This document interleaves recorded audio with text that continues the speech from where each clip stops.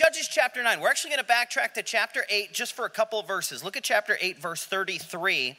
I'm hoping, genuinely, I'm hoping to get all of chapter 9 done today. Judges chapter 9 may be one of the most untaught chapters out of this entire book.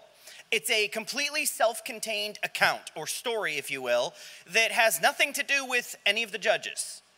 It's just kind of, God kind of plugged it in here, and there's a reason for it. God wouldn't have put it in here if there wasn't a reason. But for whatever reason, because there aren't any judges listed, we tend to kind of speed read or skip over this. But we do have to lay a little bit of foundation, so bear with me for a few moments. Look at Judges chapter 8, look at verse 33. And it came to pass, as soon as Gideon was dead, that the children of Israel turned again and went a-whoring after Balaam and made Baal-berith their god. We paused at this verse last week. This is where we left off. Baal-berith again means God of the commitment. They made like a commitment to this God. They made a covenant, if you will, with this God. They decided that Baal was going to be their God, their one true God.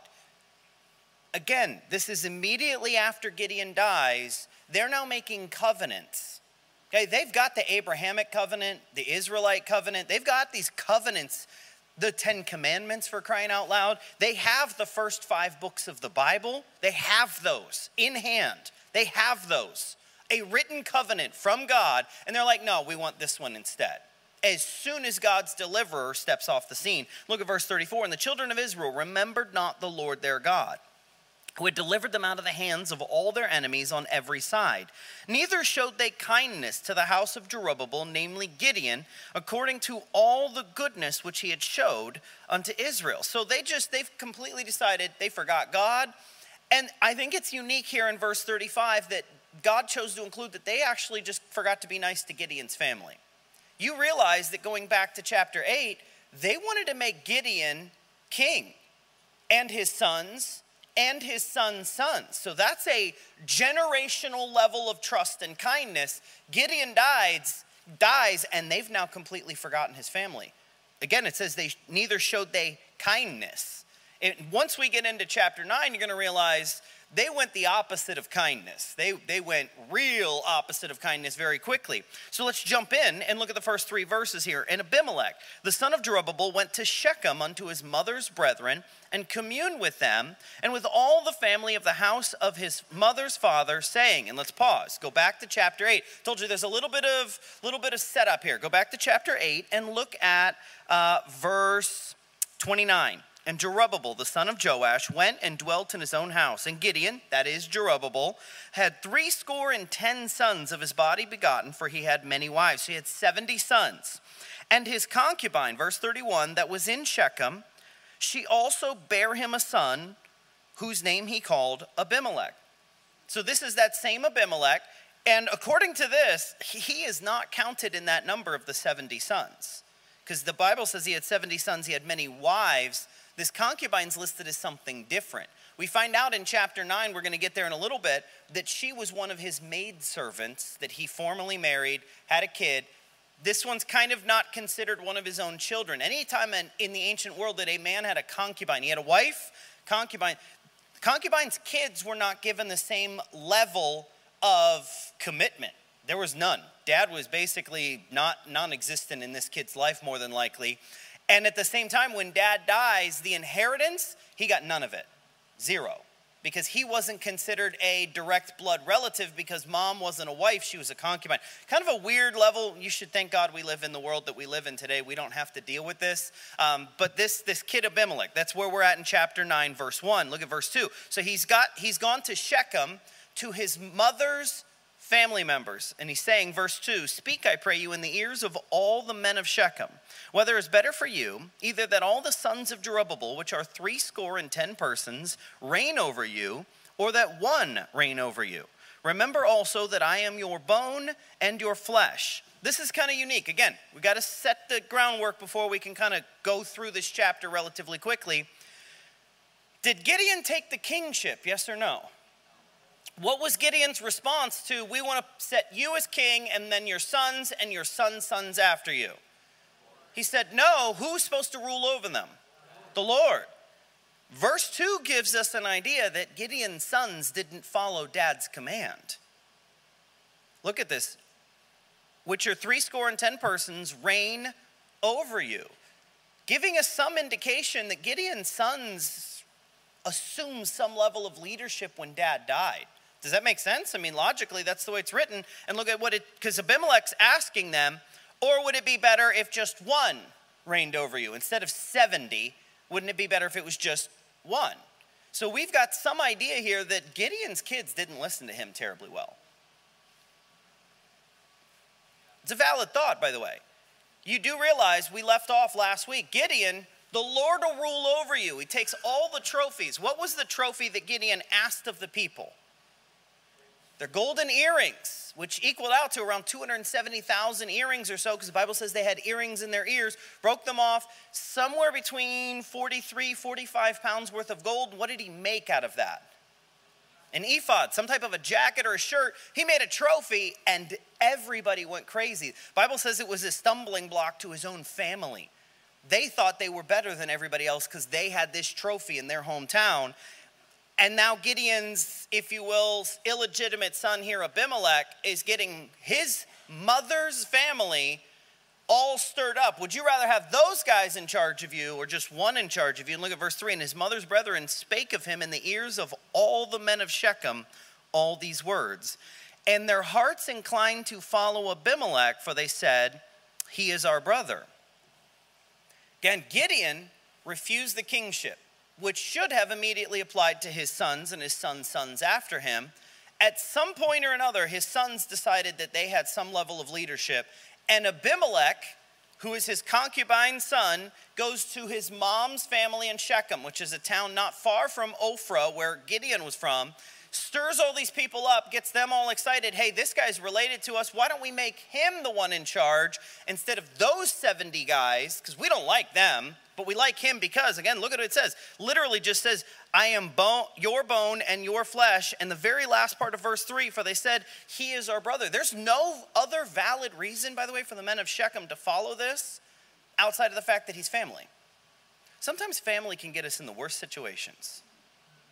Okay? How many of you ever did something really stupid because family was involved? Anybody?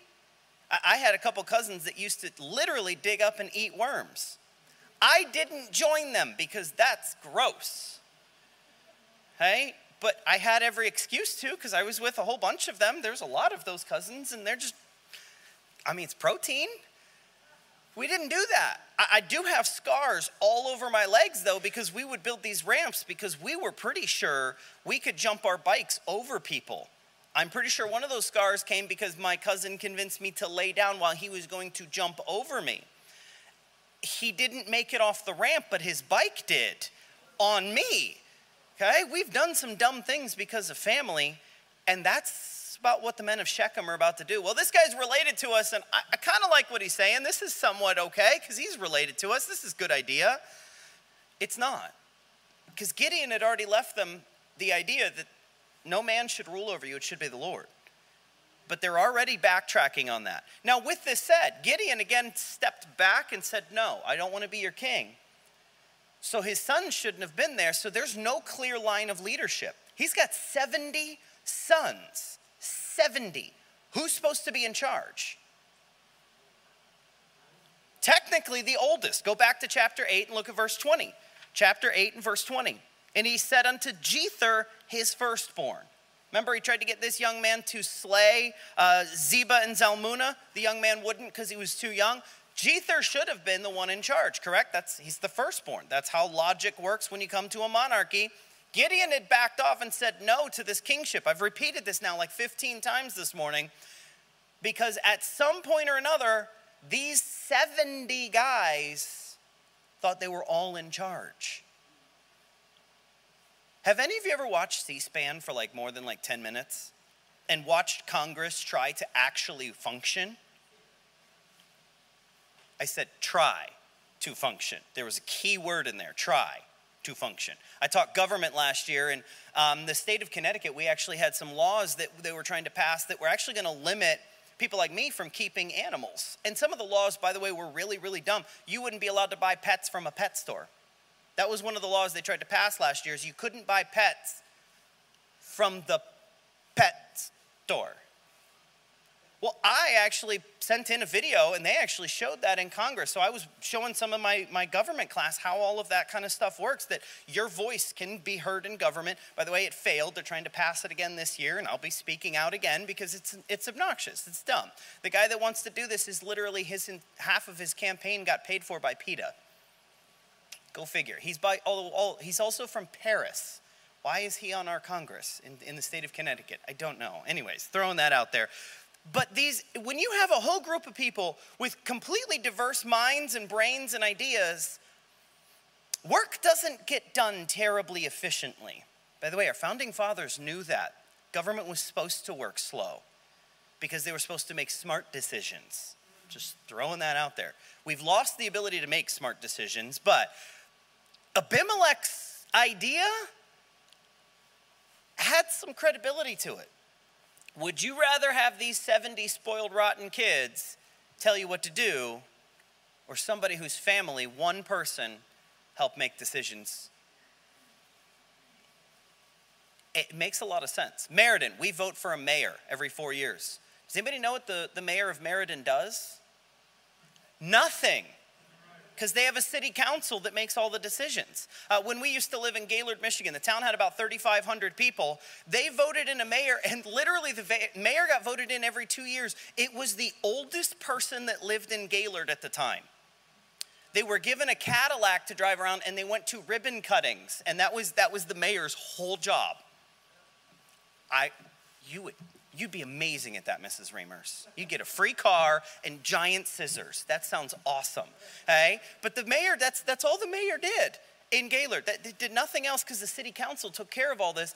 That's kind of where Abimelech's at. He's like, do you want this whole group to do it, or would you rather have me? In reality, one person making decisions is a lot easier than 70, am I right? Look at verse number 4, though, and this is where we're going to start moving forward. And they gave him 70 pieces of silver out of the house of Baal-berith, wherewith Abimelech hired vain and light persons which followed him. They gave him 70 pieces of silver. How many sons did Gideon have?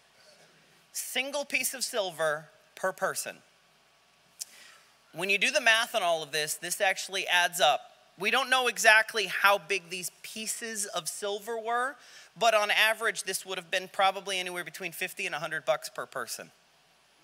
And he hires, look what it says, vain and light persons. One commentary that I read just put this down as he hired morons with no morals. And I'm like, I like that one. Morons with no morals. First off, these are hitmen that he's paying real cheap. I can't believe I did this. I'm probably going to have the FBI knocking on my door this week. I Googled how much a hitman runs for this week. A good hitman will run you about $15,000 per hit. These guys were getting $50 to $100 a person. Morons with no morals. Okay, it's a great way to do that. Look at verse 5. And he went unto his father's house in Ophrah and slew his brethren, the sons of Jerubbabel, being 70 persons, upon one stone. Rounded them all up and killed them in direct succession, one after the other in one place. Notwithstanding, yet Jotham, the youngest son of Jerubbabel, was left, for he hid himself. So of the 70 sons, 69 of them got killed in one day, one place, all in direct succession. Okay? And look at verse 6. And all the men of Shechem gathered together, and all the house of Millo, and went and made Abimelech king by the plain of the pillar that was in Shechem. This, by the way, this is a kind of an interesting word. The house of Millo. Millo is not necessarily a family name. That word actually directly translates from the Hebrew as rampart, fortress. These were the people that lived in the tower of Shechem. If you read through some of the previous verses and chapters in Judges, Shechem had a large tower that was part of its fortifications. It's how they knew when enemies were coming. It also gave the people the ability, when they were attacked, to all gather up into a central location. There was usually some family or some group of people that lived there year-round to keep things up to date, kind of like a lighthouse works. Okay, that kind of a concept. So all the men of Shechem gathered together, and all the people, all the house of Millo, all the people that lived inside the tower, and they made Abimelech king. Israel's first king was not Saul. It was Abimelech. Here's the biggest problem. Where's God in any of these 6 verses? He's not there. The reason Judges chapter 9 is in our Bibles is it's a glorious example of what happens when we decide to put ourselves in a position that God didn't put us in. God put Saul in that position he put him in because the people wanted a king. This guy Abimelech put himself in this position, and it demolishes everything. We can't raise ourselves up and expect God to bless that. Read through the Bible. There's countless accounts and stories and parables back and forth where the last shall be first and the first shall be last. Let God take care of putting you in a pedestal. Let God take care of putting you where you think you belong. Just be faithful and be willing to do whatever he's got for you. Abimelech didn't want that. Abimelech wanted to do this now, got the right people, morons with no morals to help him succeed to his goal. And the way he started is just the way he ended.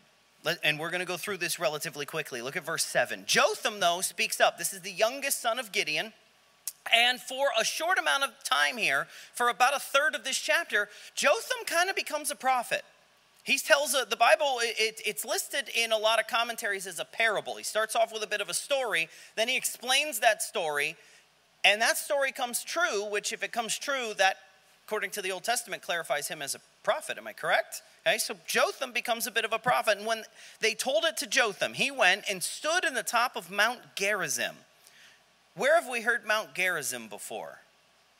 Anybody? There's been multiple altars built on Gerizim. God had proclaimed a whole bunch of blessings to the children of Israel if they were obedient and followed him. This is also right at the top above where Shechem's at. Sorry. Right at the top of the mountain above where Shechem's at. So he can literally just get up there and speak, and the entirety of the valley can hear him from one location. It's perfect amplification without needing a microphone. So Jotham's up there, stood at the top of Mount Gerizim, and he lifted up his voice and cried. So he's not, hey guys, no. None of that gentle parenting junk. That doesn't work, by the way, unless you have gentle kids. And I don't know anybody who's got gentle kids, okay? But he's getting up there and he's yelling. He's going off here. And he said unto them, hearken unto me, ye men of Shechem, that God may hearken unto you. The trees went forth on a time to anoint a king over them. And they said unto the olive tree, reign thou over us. But the olive tree said unto them, should I leave my fatness, wherewith by me they honor God and man, and go to be promoted over the trees? And the trees said to the fig tree, come thou and reign over us. But the fig tree said unto them, should I forsake my sweetness and my good fruit, and go to be promoted over the trees? Then said the trees unto the vine, come thou and reign over us. And the vine said unto them, should I leave my wine, which cheereth God and man, and go to be promoted over the trees? Then said all the trees unto the bramble, come thou and reign over us. And the bramble said unto the trees, if in truth ye anoint me king over you, then come and put your trust in my shadow. And if not, let fire come out of the bramble and devour the cedars of Lebanon. This is a weird story. Hey, this is like Aesop's fables, except Aesop's been doing drugs for a really long time, okay? This is a weird story. The trees all come out one day and they're like, we need a king tree. So the first one they go after is the olive tree. The olive tree in almost every major ancient culture was the most sacred of all the trees, because the olives themselves were for food. Olive oil was used for cooking. It was used in all forms, not just by the Jews, but in almost every major ancient culture. Olive oil was a symbol of purity. It was a symbol of the spirit world. There's a whole bunch of connections to that. So they went after the olive tree, and the olive tree said, no, my job's too important. And then they went after the fig tree. The fig tree was one of the most popular fruits and food groups because figs could be dried and turned into dates, which can last for an extended period of time and provide all kinds of food for them. Said, no, my job's too important. Then they went after the vine. Here's a little odd note. If you pay attention, the olive tree is about as large as your average tree. The fig tree is significantly shorter, tops out at about 10 to 12 feet tall. Vines usually top out at about this tall. The very last one they go after is the bramble. This is the low-lying thorns and thistles on the ground. They went from top end to lower and lower and lower. There's a lot of symbology in this story. But I'm not going to spend a lot of time on it. But I want you to pay attention to a specific phrase in verse 15. The bramble speaks, "Put your trust in my shadow." Anybody here ever picked like raspberries, blackberries, okay? That would be in the same line as a bramble. They got thorns and thistles. Do you ever go and just like curl up underneath a raspberry bush and get the shade on a nice day? No, not unless you're willing to like lay in the dirt and shuffle under there and get all scratched up all along. In order for these people, these trees, if you will, to make the bramble king and put trust in my shadow, they have to bring themselves low, well below their station. I told you there's a lot of symbology in this particular story, but the bramble also finishes with a threat. I'll be your king. You lower yourselves to below my level so that you're in my shadow, or I'll destroy you. That's not good leadership. Good leadership brings somebody up to your level, so now you've got two people working at the same level. This is bad leadership. This is dictatorship. You get below my feet or I'm going to destroy you. This is just, it's interesting here, okay? We're going to jump right into verse 16. I told you we're going to go quickly at this point. Now, therefore, if you have done truly and sincerely, in that ye have made Abimelech king, and if ye have dealt with Jerubbaal in his house, and have done unto him according to the deserving of his hands. For my father fought for you, and adventured his life far, and delivered you out of the hand of Midian. And ye are risen up against my father's house this day, and have slain his sons 70 persons upon one stone, and have made Abimelech, the son of his maidservant, king over the men of Shechem, because he is your brother. This is intriguing. This is where Jerubbaal is kind of like giving the, if you will, the moral of his story. And look at again verse 16. If you have done truly and sincerely, if you're doing things right, then good job. But then he goes off. You killed all my brothers, and you've dishonored and disgraced my dad's name. So if you're doing the right thing, you're not, then good job. Great work. And by the way, this is where we get the clarification I mentioned earlier that Abimelech's mother was a maidservant, okay? It's listed here. And here's an intriguing part. Abimelech was made king, but he's got a very, very, very, very, very limited range. He's not the first king of Israel. He is Israel's first king, but he's not the first king of Israel, because look at what it says in verse 18, king over the men of Shechem. Abimelech's plan was real short-sighted. He just wanted to be in charge. But instead of possibly waiting, doing what God wanted him to do and doing right, and maybe helping the entire nation, he's got one little chunk, one little thing, the town of Shechem. That's it. Like I said, he's not the first king of Israel, but he is Israel's first king. Confusing wording, but it makes sense. Look at verse 19. And if ye then have dealt truly and sincerely with Jerubbaal and with his house this day, then rejoice ye in Abimelech, and let him also rejoice in you. But if not, let fire come out from Abimelech and devour the men of Shechem and the house of Millo, and let fire come out from the men of Shechem and from the house of Millo and devour Abimelech. And Jotham ran away and fled and went to Beer and dwelt there for fear of Abimelech, his brother. He tells this whole story, more than likely heard his brothers dying as he was running away, tells them the story of the trees, gives them the moral of the story. If you did things right, rejoice. Everything will be good. If you didn't do things right, everybody's going to get destroyed in the end. And then he runs away, and from this point on, Jotham's never heard from again. We don't know what happens to Jotham. There's not a lot of indication.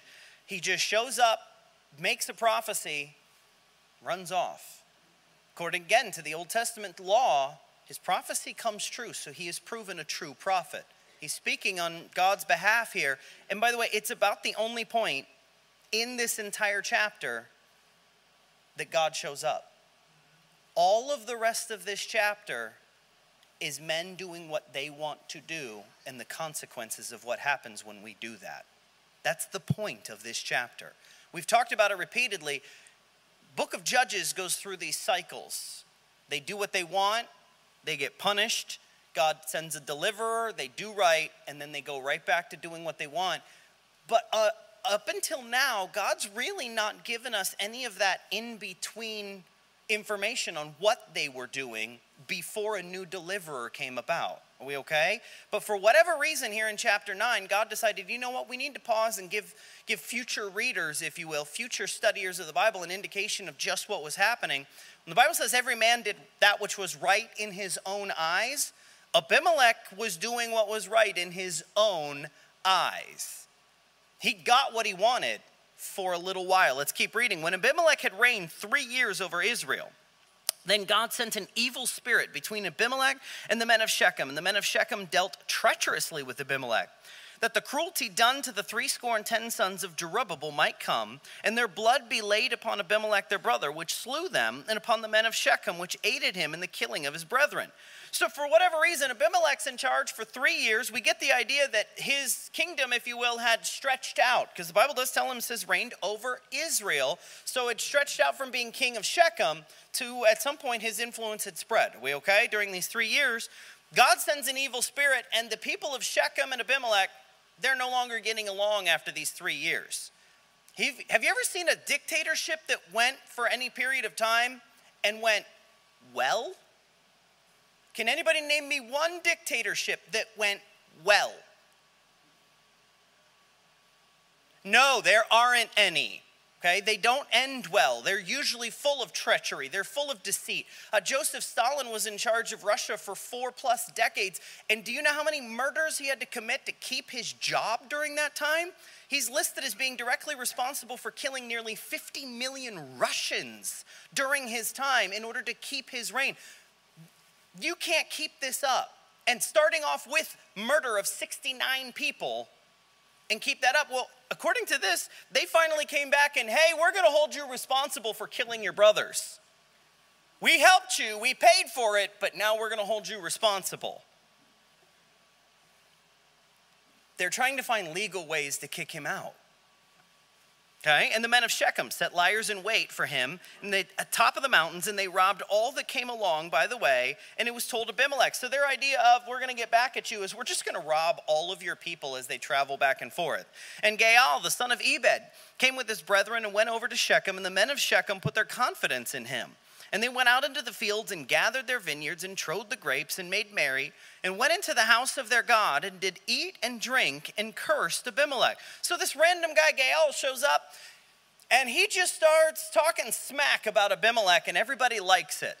There's this big loudmouth guy that he's standing up to the establishment. He's going against the man. They go out and look at what it says. Gathered vineyards, trode grapes, made merry, and they went into the house of Baal, and they got drunk while cursing Abimelech. So they just had this big old drunken party talking about how bad Abimelech is. And Gaal, the son of Ebed, said, who is Abimelech? And who is Shechem that we should serve him? Is he not the son of Jerubbaal and Zebul his officer? Serve the men of Hamor, the father of Shechem, for why should we serve him? By the way, does this sound at all like modern day politics? Who's this guy? Who does he think he is? Whoa, and going off.